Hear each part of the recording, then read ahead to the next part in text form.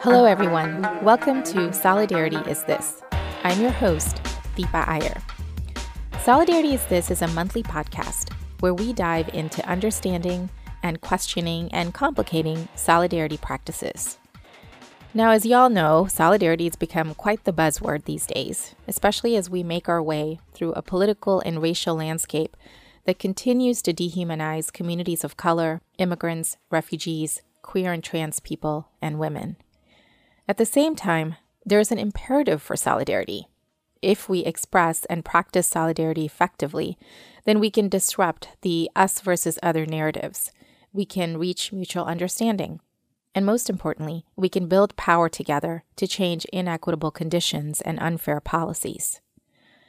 All year on this podcast, we have heard from organizers and communicators, artists and writers about how they are transforming their communities through solidarity practices.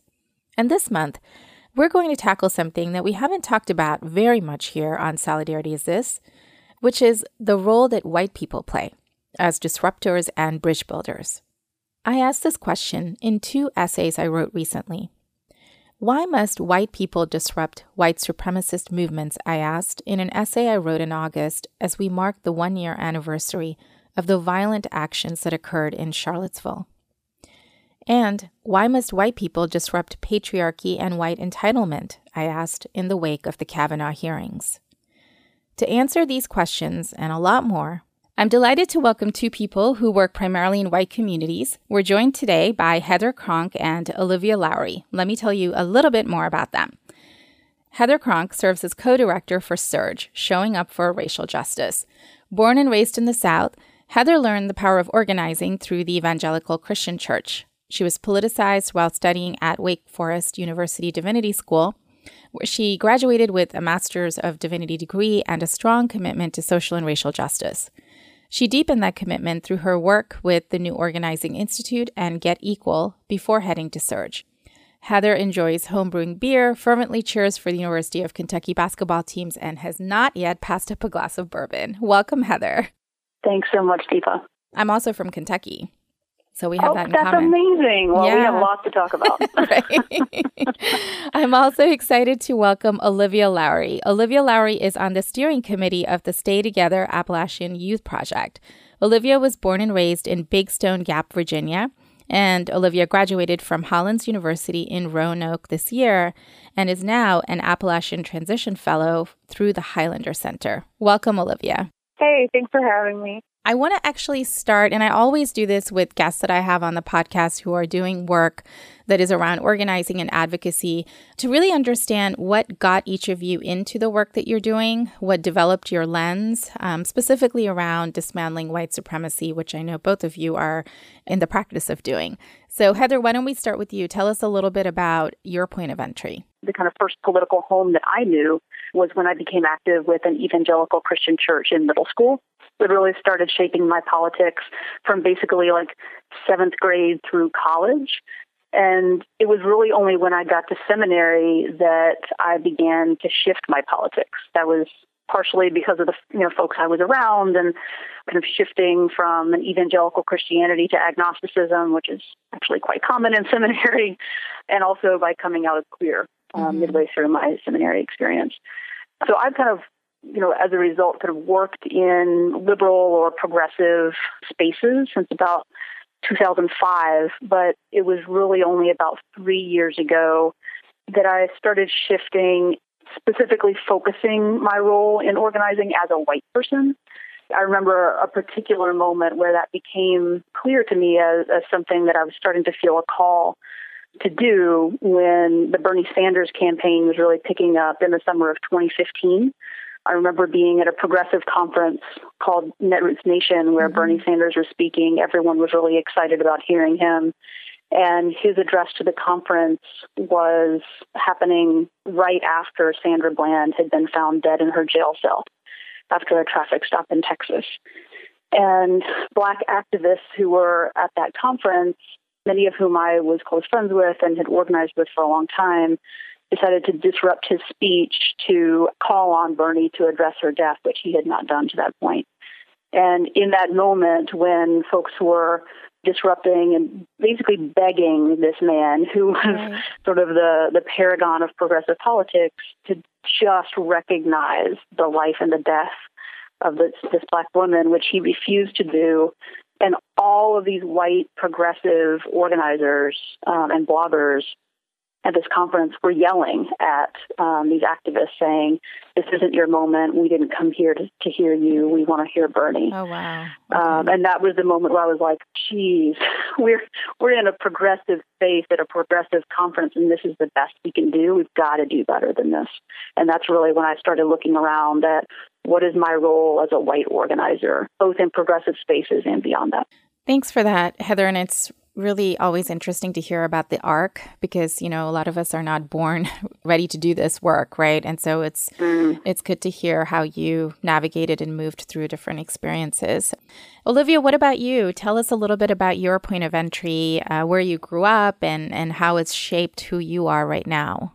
I like that we're all Southerners. This is really, really fun. I love hanging out with other Southerners, especially people who are doing this work. But I was born and raised in Big Stone Gap, Virginia, which is like right in the very tip of Virginia near Tennessee and Kentucky. Mm-hmm. So it's like 20 minutes you can be in Kentucky and about 30 or 40 you can be in Tennessee. So my point of entry to this work came through STAY. I'm 22, so I left Big Stone Gap when I was 18 because I am the first in my family to go to college. And I left to go to Hollins, which is in Roanoke, Virginia. And I was like so pumped to get out because I was like, oh yeah, I'm like going to go live the city life and like be in this place where it's going to be so different. And when I got to school, I realized that I was really, really homesick. So I started searching for ways to connect with my home and with my roots because all of a sudden, like, I felt like I was missing something and really realized how grounded I was in home. So I found the STAY Project because I had a friend who was also from Appalachia and she was in college with me and she like told me about STAY. And STAY for me was really the first place that I was really surrounded by LGBTQ plus people. Mm-hmm. I'd recently come out and felt like that was at odds with my home and felt like I could never be who I really wanted to be at home because people weren't going to understand. But in STAY, I found a whole lot of like other people who felt the same way I did and who were like me. And they accepted me for who I was. And they were also Appalachian. So that was like my first political home was STAY.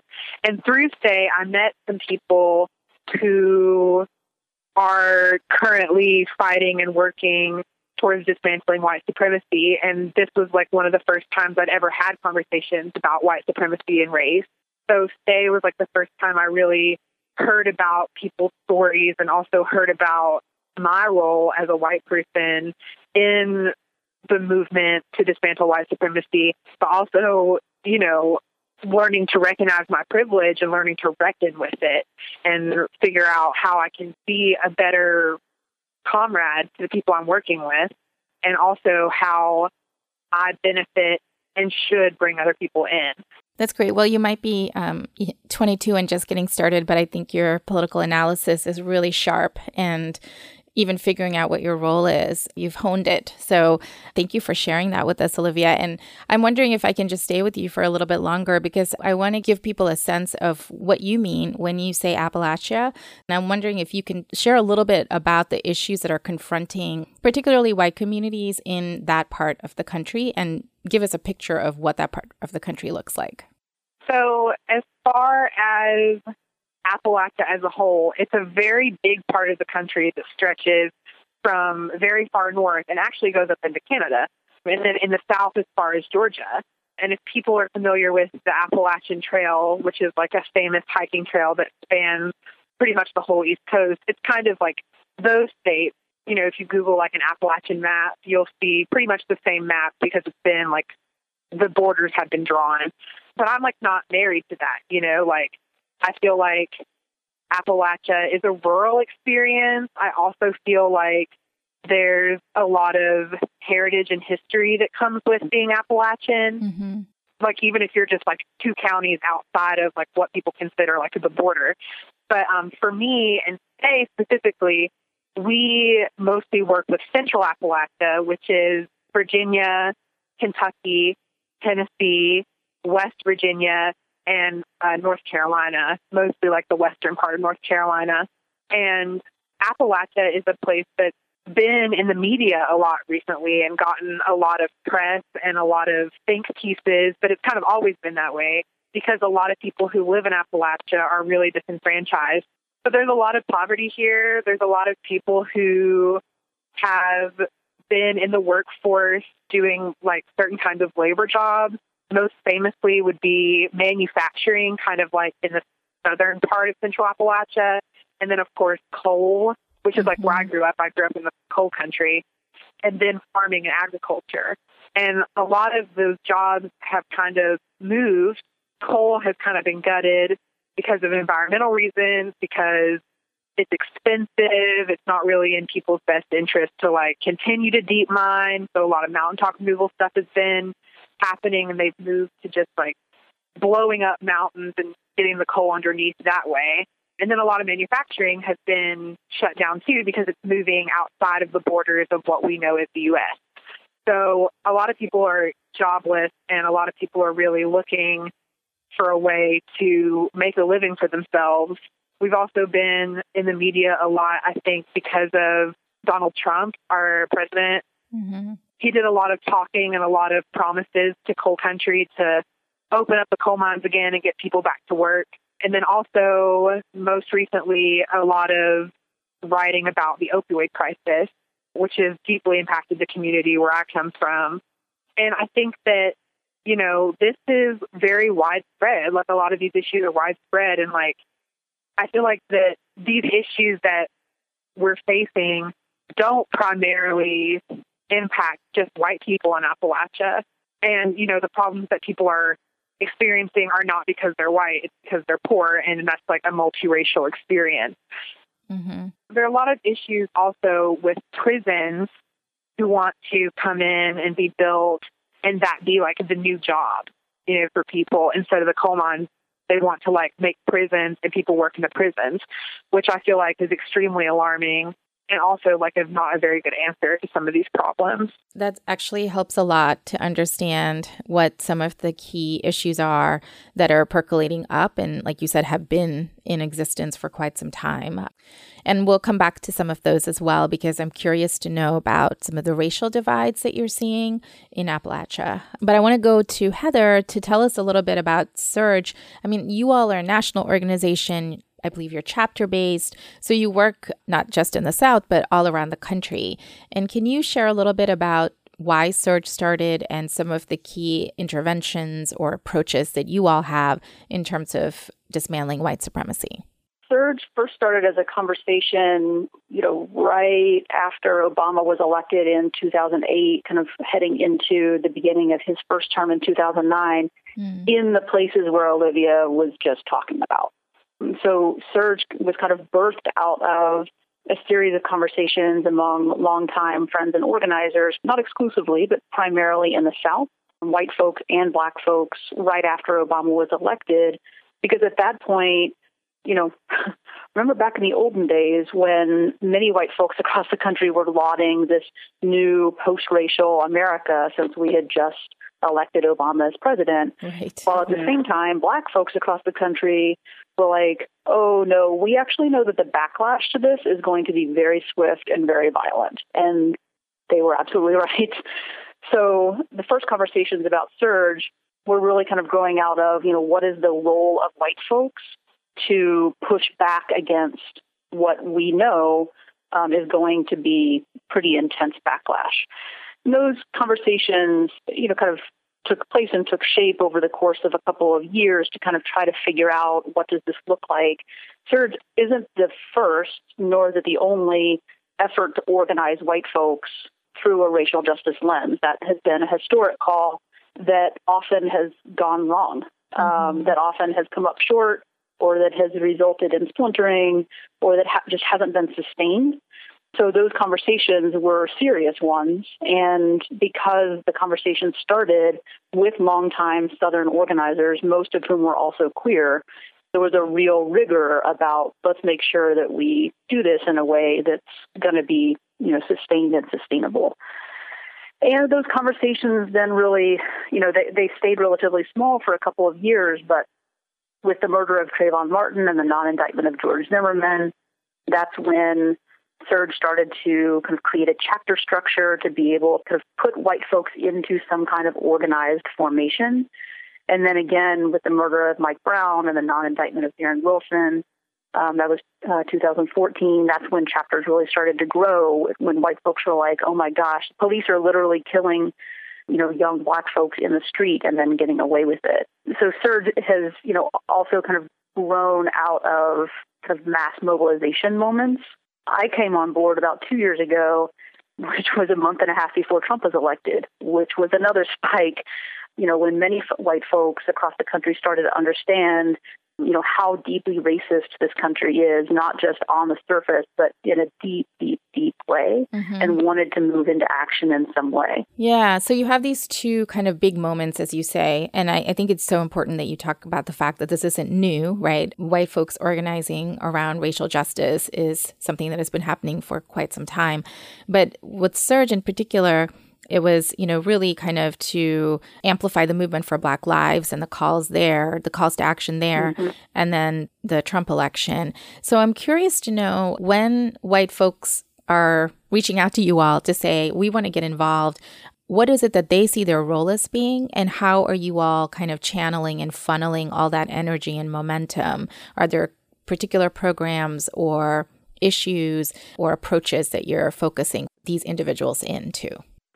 That's a great question, and I'll be the first to say that we don't know all the answers to those things. We're trying a bunch of different things, and each moment when new folks are coming into, either coming into consciousness or wanting to move into action, each of those moments, kind of looks and feels different. So we've tried to set up chapters to both be able to absorb those new folks and create a political home for them that can help to politicize them and help to look beyond just, kind of surface level racism to really get into, the systems and structures of white supremacy, but also ways in which we're helping to connect the dots for folks so that they're not just seeing, oh, this person is racist or this policy is racist, but really trying to move folks around the intersection of white supremacy, capitalism, and patriarchy, and really looking at all of the ways in which those systems prop each other up and how those systems play out, like in a very non-theoretical, like very practical way in their lives. And that's where it's really important for chapters and, also for us nationally, but I think especially for chapters, each chapter has at least one accountability partner, which is a local people of color-led social justice organization. And that's how chapters kind of remain grounded in what are our commitments, what do we need to move, who do we need to move, what does power look like in our local community, how do we shift that power. It's not just about sitting around with white folks and doing political education, right, though that's important, but it's really translating those moments of political education or those moments of absorption into real shifts in power. So there is analysis and political education happening, but then there are also locally based campaigns and actions that respond to the needs in the community. And I think this piece around the accountability partner is a really good model that is important to lift up. But I'm going to turn back to Olivia. Just curious to know, as you heard Heather talk about how Surge has formed and some of the work that they're doing, tell us a little bit about, with the Stay Together project. And also, I know you're connected to the Highlander Center, which I really want to lift up as a real model in terms of both education and solidarity. Tell us a little bit about how you all have been thinking about dismantling white supremacy, capitalism, patriarchy, those three pieces that Heather mentioned, and how you are looking at solidarity with other communities of color as well. Stay is an organization for young people. So we define young people as like 14 to 30. And Stay really tries to serve as a place for people to gather. And I think that something that Stay does is create a space for people to come and experience these things together. It's a space for struggle. It's also a space for joy. It's a space for celebration, but it's also a space to get some work done. And we really try to work with our members to create this network, because I think first and foremost, Stay is best defined as a network for people. I think that our most direct connection would be with Highlander, and would be using their political education tools, the economics and governance curriculum, which really kind of digs in and familiarizes people and starts these conversations. And we use that tool in a lot of our gatherings and a lot of these spaces to really create space to have these conversations, and to also prepare people to start grappling with it and to start, moving around it.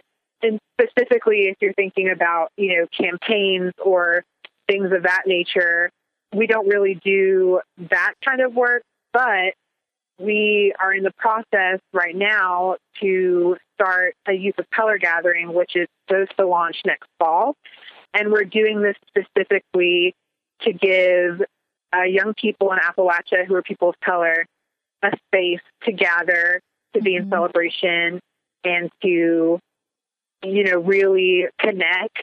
And I think it's important to note that there are young people of color in Appalachia too, right?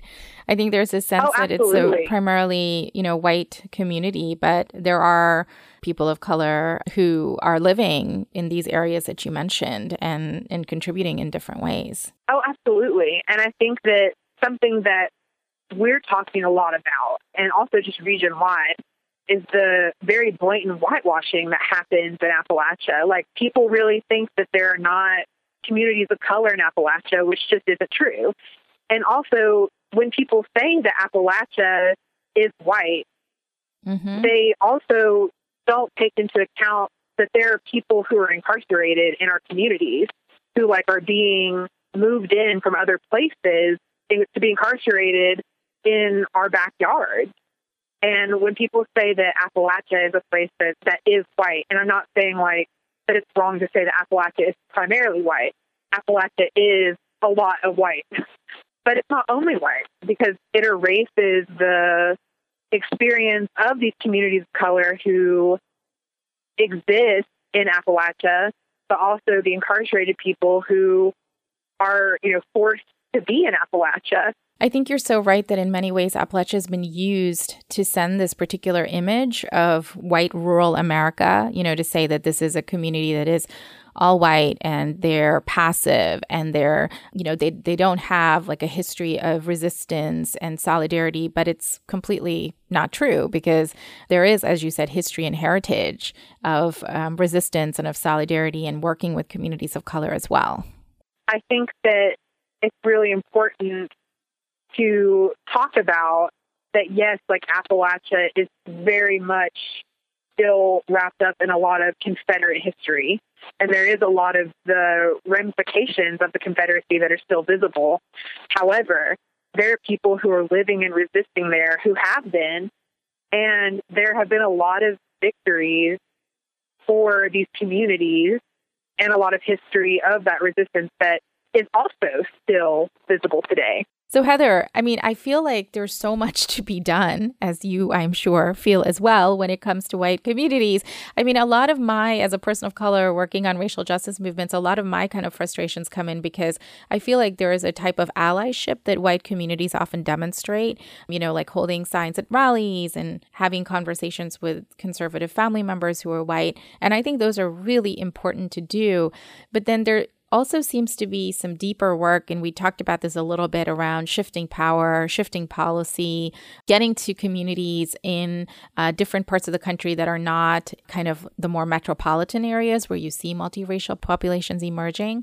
So I'm wondering how you all are working on that. How do you kind of go beyond white allyship and go to a model of co-conspirators, which is this approach where co-conspirators actually understand that they have a stake in changing the communities that they live in as well. And they're not just doing it as an ally, standing aside or supporting, but they're actually in it with the same energy. But their audience might be white people or policymakers or whatever the case might be. So I want to know how you all, if you're seeing some of that emerging, that co-conspirator approach, and if there are some examples of that you could point to, even if they're just emerging around the country. I think the reality is that there are a lot of white folks for whom going to a rally and holding a sign is like their way in, right? Like that's how they get a taste, stretching their political analysis. It's also how they get a taste that they're not alone, which is super, super important. And, to Olivia's point, like when we're doing organizing in the South, when we're, supporting chapters in the South, like that organizing often looks a lot different because we're trying to break isolation at the same time that we're trying to bring people in. And that makes a really substantial difference. But, to your point, Deepa, I think, so much of, white liberal or white progressive organizing tradition is based in the Saul Alinsky model, which really focuses on trying to identify an individual's self-interest. And the framework that Surge uses in response to that, or to kind of evolve that, is a framework of mutual interest. So rather than just, identifying what someone's own individual kind of interest is in trying to move a policy or shift power, we're really trying to get white folks to understand what our mutual interest is in ending white supremacy, in ending capitalism, in shifting power, in moving into a vision of collective liberation, and that's wrapped up for each of us in different ways. That's wrapped up in our own liberation. Right. And so part of that is, the political education that helps white folks understand how we have also been held back, stymied, impacted negatively by white supremacy, how white supremacy has cut us off from tradition and cut us off from connection with other people. A lot of our work is helping folks to kind of unpack those systems, locate themselves in them, and then identify the ways that they want to push back, and to do that in a long-term way. Right. I think the real fault in the framework of self-interest was that it allows folks to kind of tap out whenever things get hard. And mutual interest really kind of pushes folks to identify, this is actually how my body and my family and my spirit are tied up in this fight. And that means that I'm not going to tap out when things get hard. That's a real shift. It's a hard shift. Again, like we don't have the corner on the market in figuring that stuff out and often get it wrong. But that's a real shift in the way that predominantly white communities are oriented. And I appreciate you saying that also, Heather, because I think that in so much of this work, we don't know the answers and we make mistakes and we course correct. And I think it's important that all of us who are engaged in movement work admit that and acknowledge that, and that it's okay. That you're talking about communities that have been entrenched in privilege and have gained so much in terms of policies and practices for generations. And so lifting that, really parsing that out is hard work. And I feel like I have a better understanding of how hard it is after talking to you both. But my question, Heather, one more question I do have for you is when you all are looking at sort of the more visibility of white supremacist and white nationalist movements, you talked about the Pacific Northwest as well. How are you all, seeing Surge's work or the role of white people in addressing and confronting those movements that are happening all around the country? There are two examples that I'm thinking of, actually. The first one I'd point to our chapter in Central Maine, which has built some really strong skill over the past couple of years in mass mobilization. But more recently, they've really been digging in to a project to canvass in neighborhoods in response to white supremacist presence there. Okay. So they were seeing that there were areas, communities, neighborhoods, towns in that area where local white supremacist groups, especially but not only the Klan, were starting to leave literature at people's homes. So the chapter started going door to door. They would basically they would get reports that the Klan had been or other groups had been in an area, and then they would go canvass, talk to people on the doors in those same areas, and ask folks, what did it feel like to know that someone from the Klan was standing on your doorstep? So that, elicited a lot of, that had folks in their feelings a lot, which is good to have white folks in our feelings. We are disconnected from that through white supremacy. But the second question they would ask was, what are the kinds of conditions in this town that led folks from the Klan to believe that they could build a base here, that they could go to your doorstep with no consequences? Mm-hmm. What are the things that are happening in this community that gave them permission, that gave them confidence to go to your doorstep? And would you be willing to come to a town meeting to talk about it with your neighbors? And that's where you really start shifting power, where you get people talking together, where you break the isolation of, holy crap, the Klan was on my doorstep, and move people into action in community with one another. Right. And so I think, the more we can think about what are the ways that we can actually meet people's material needs and then bring them along on the politics, that's not the first conversation you have, but maybe it's the second or the third or the fourth. And I think that there's actually a lot of space for us to contest in those communities. Thank you for mentioning those examples. I learned a lot from just hearing you talk about both the conditions, but also how folks are organizing in response.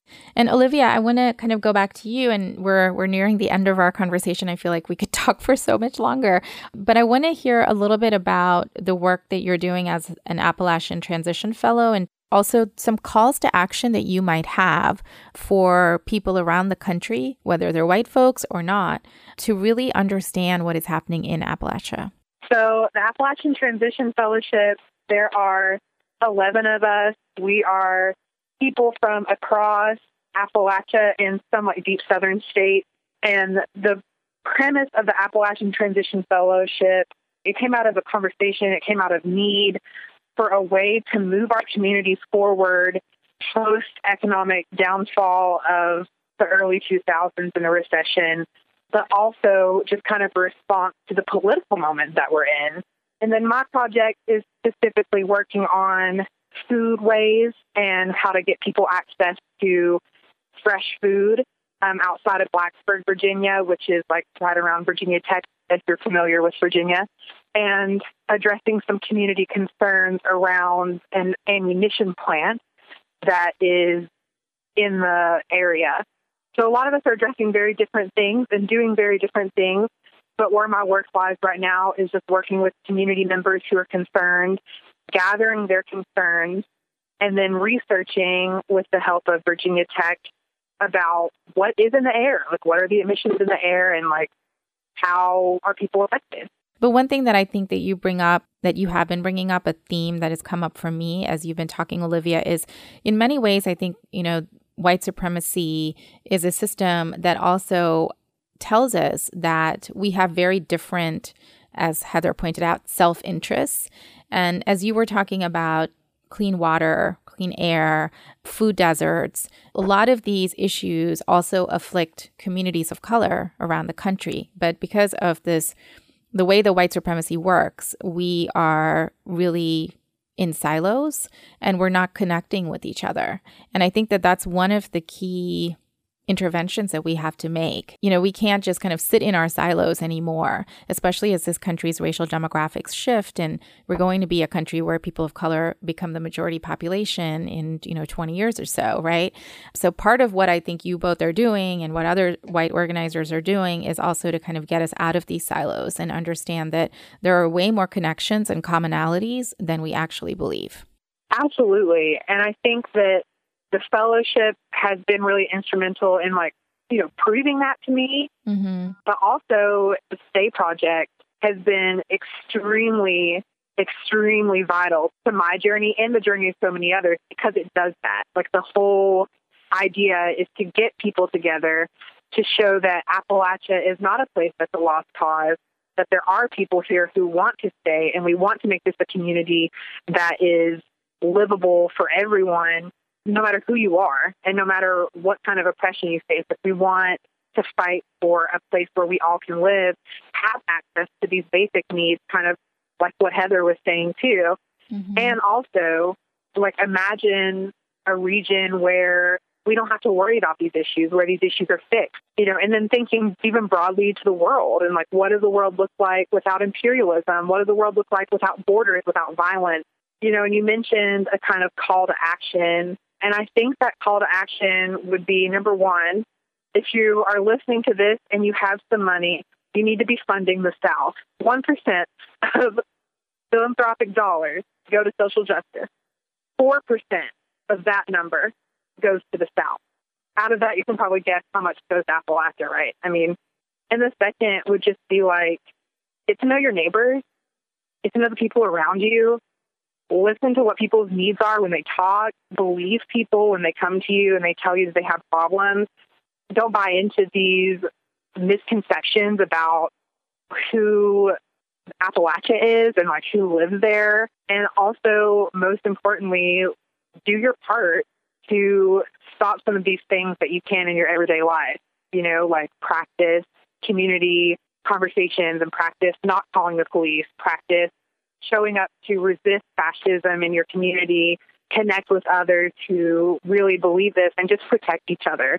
Because I feel like that's what's getting people ignited. And I think that following, these are our first steps in creating this world that we want to see and practicing liberation. Heather, what about you? Some calls to action that you might have for white communities or even, activists of color that you work with? I think the biggest thing is to start somewhere. I mean, Deepa, you said this before that, often folks are just so overwhelmed by the idea of doing something wrong that they don't do anything. And that is quintessential. That is white supremacy. White supremacy culture is built on the idea that we have to get things right all the time. And to be honest, movement culture doesn't help that. I totally agree. The idea of call-out culture within movement spaces actually often uplifts that same thing and supports that idea. So I think the more that white folks can move into action and the more that folks in movement spaces can tamp down call-out culture, I think all of that helps. That's actually one of Surge's. Surge has a series of guiding values, and one of the values is take risks, make mistakes, learn, and keep going. Because if white folks decide, I'm going to go until I mess up and then I'm going to tap out, we're never going to get anywhere. White supremacy, capitalism, and patriarchy all rely on us hitting a wall and tapping out. So I'd say start somewhere, move into action.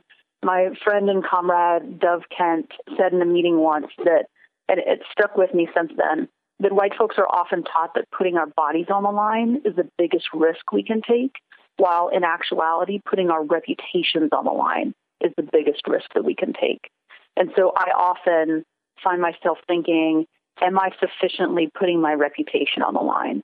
Who are the people who I'm trying, when I'm considering writing a Facebook post, who am I, trying to appease? Or am I editing my words so that I don't offend my neighbor across the street? What are the ways in which I am not taking enough risk to my reputation? And I encourage folks, especially white folks, to think about what does moving into action, what does risking your reputation for the sake of movement mean to you? Thank you both. And I think, as a person of color who primarily works in people of color spaces, something that is a call to action for myself based on our conversation today, and I think for other activists of color, is that we cannot always leave white communities out.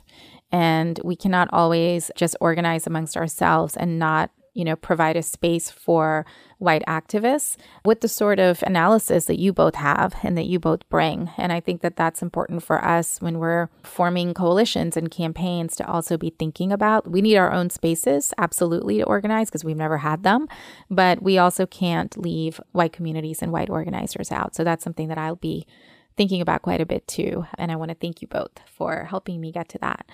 So we are at the end of the podcast, sadly, but you both were fantastic. Thank you so much, Olivia, for the amazing work that you're doing. And thanks for reminding us about history and heritage and visibility and invisibility and the calls to action that you provided. I'm so grateful that you're doing the work that you're doing in Appalachia, and I know it's going to have ripple effects all over the country. So thank you so much for joining us. Thank you so much for having me. I so appreciate the opportunity to talk with you and to learn from both of you. This has been such a wonderful conversation. I have really, really enjoyed getting to know you two a little bit. I hope that we get to hang out in the future. Yeah, in the South, we have to. I think they will. Yeah. And Heather, thank you too for the work that you're shouldering at the national level with Surge, and for, really digging in deep in terms of the long-term struggle that this is, and also leveraging some of the movement moments that you all have been doing, and also just for being very honest about, making those mistakes and taking those risks and learning from them. So really appreciate your guidance and for you being here on the Solidarity Is This podcast. It's been such a pleasure to be in conversation and in community with both of you, and can't wait to sip on some bourbon with both of you soon. We're going to make that happen. Yeah. Thank you, everyone, for joining us on yet another episode of Solidarity Is This. As I mentioned during the podcast, we will also have a Solidarity syllabus that you can find at www.solidarityis.org. And I hope that you will take a moment to subscribe to the podcast over iTunes or any other platform that you use, and let 2 people know about the podcast that you think might benefit from listening to it. As we close up, I just wanted to mention that it has been a very hard couple of months for all of us. Last month in September, we talked to 2 activists around the anniversary of 9/11, and that was shortly followed by the Kavanaugh hearings and what happened as a result of those, the migrant caravan that's approaching the border, and the attacks on trans communities by this administration. There is a lot going on, and there is a lot that I know all of us are feeling overwhelmed about. So I wanted to just point out that sustaining ourselves is just as important as sustaining our movements. So take care of yourself, but more importantly, take care of your tribe and the people that you are in this struggle with. Thank you so much for joining me on Solidarity Is This. I will talk to you next time.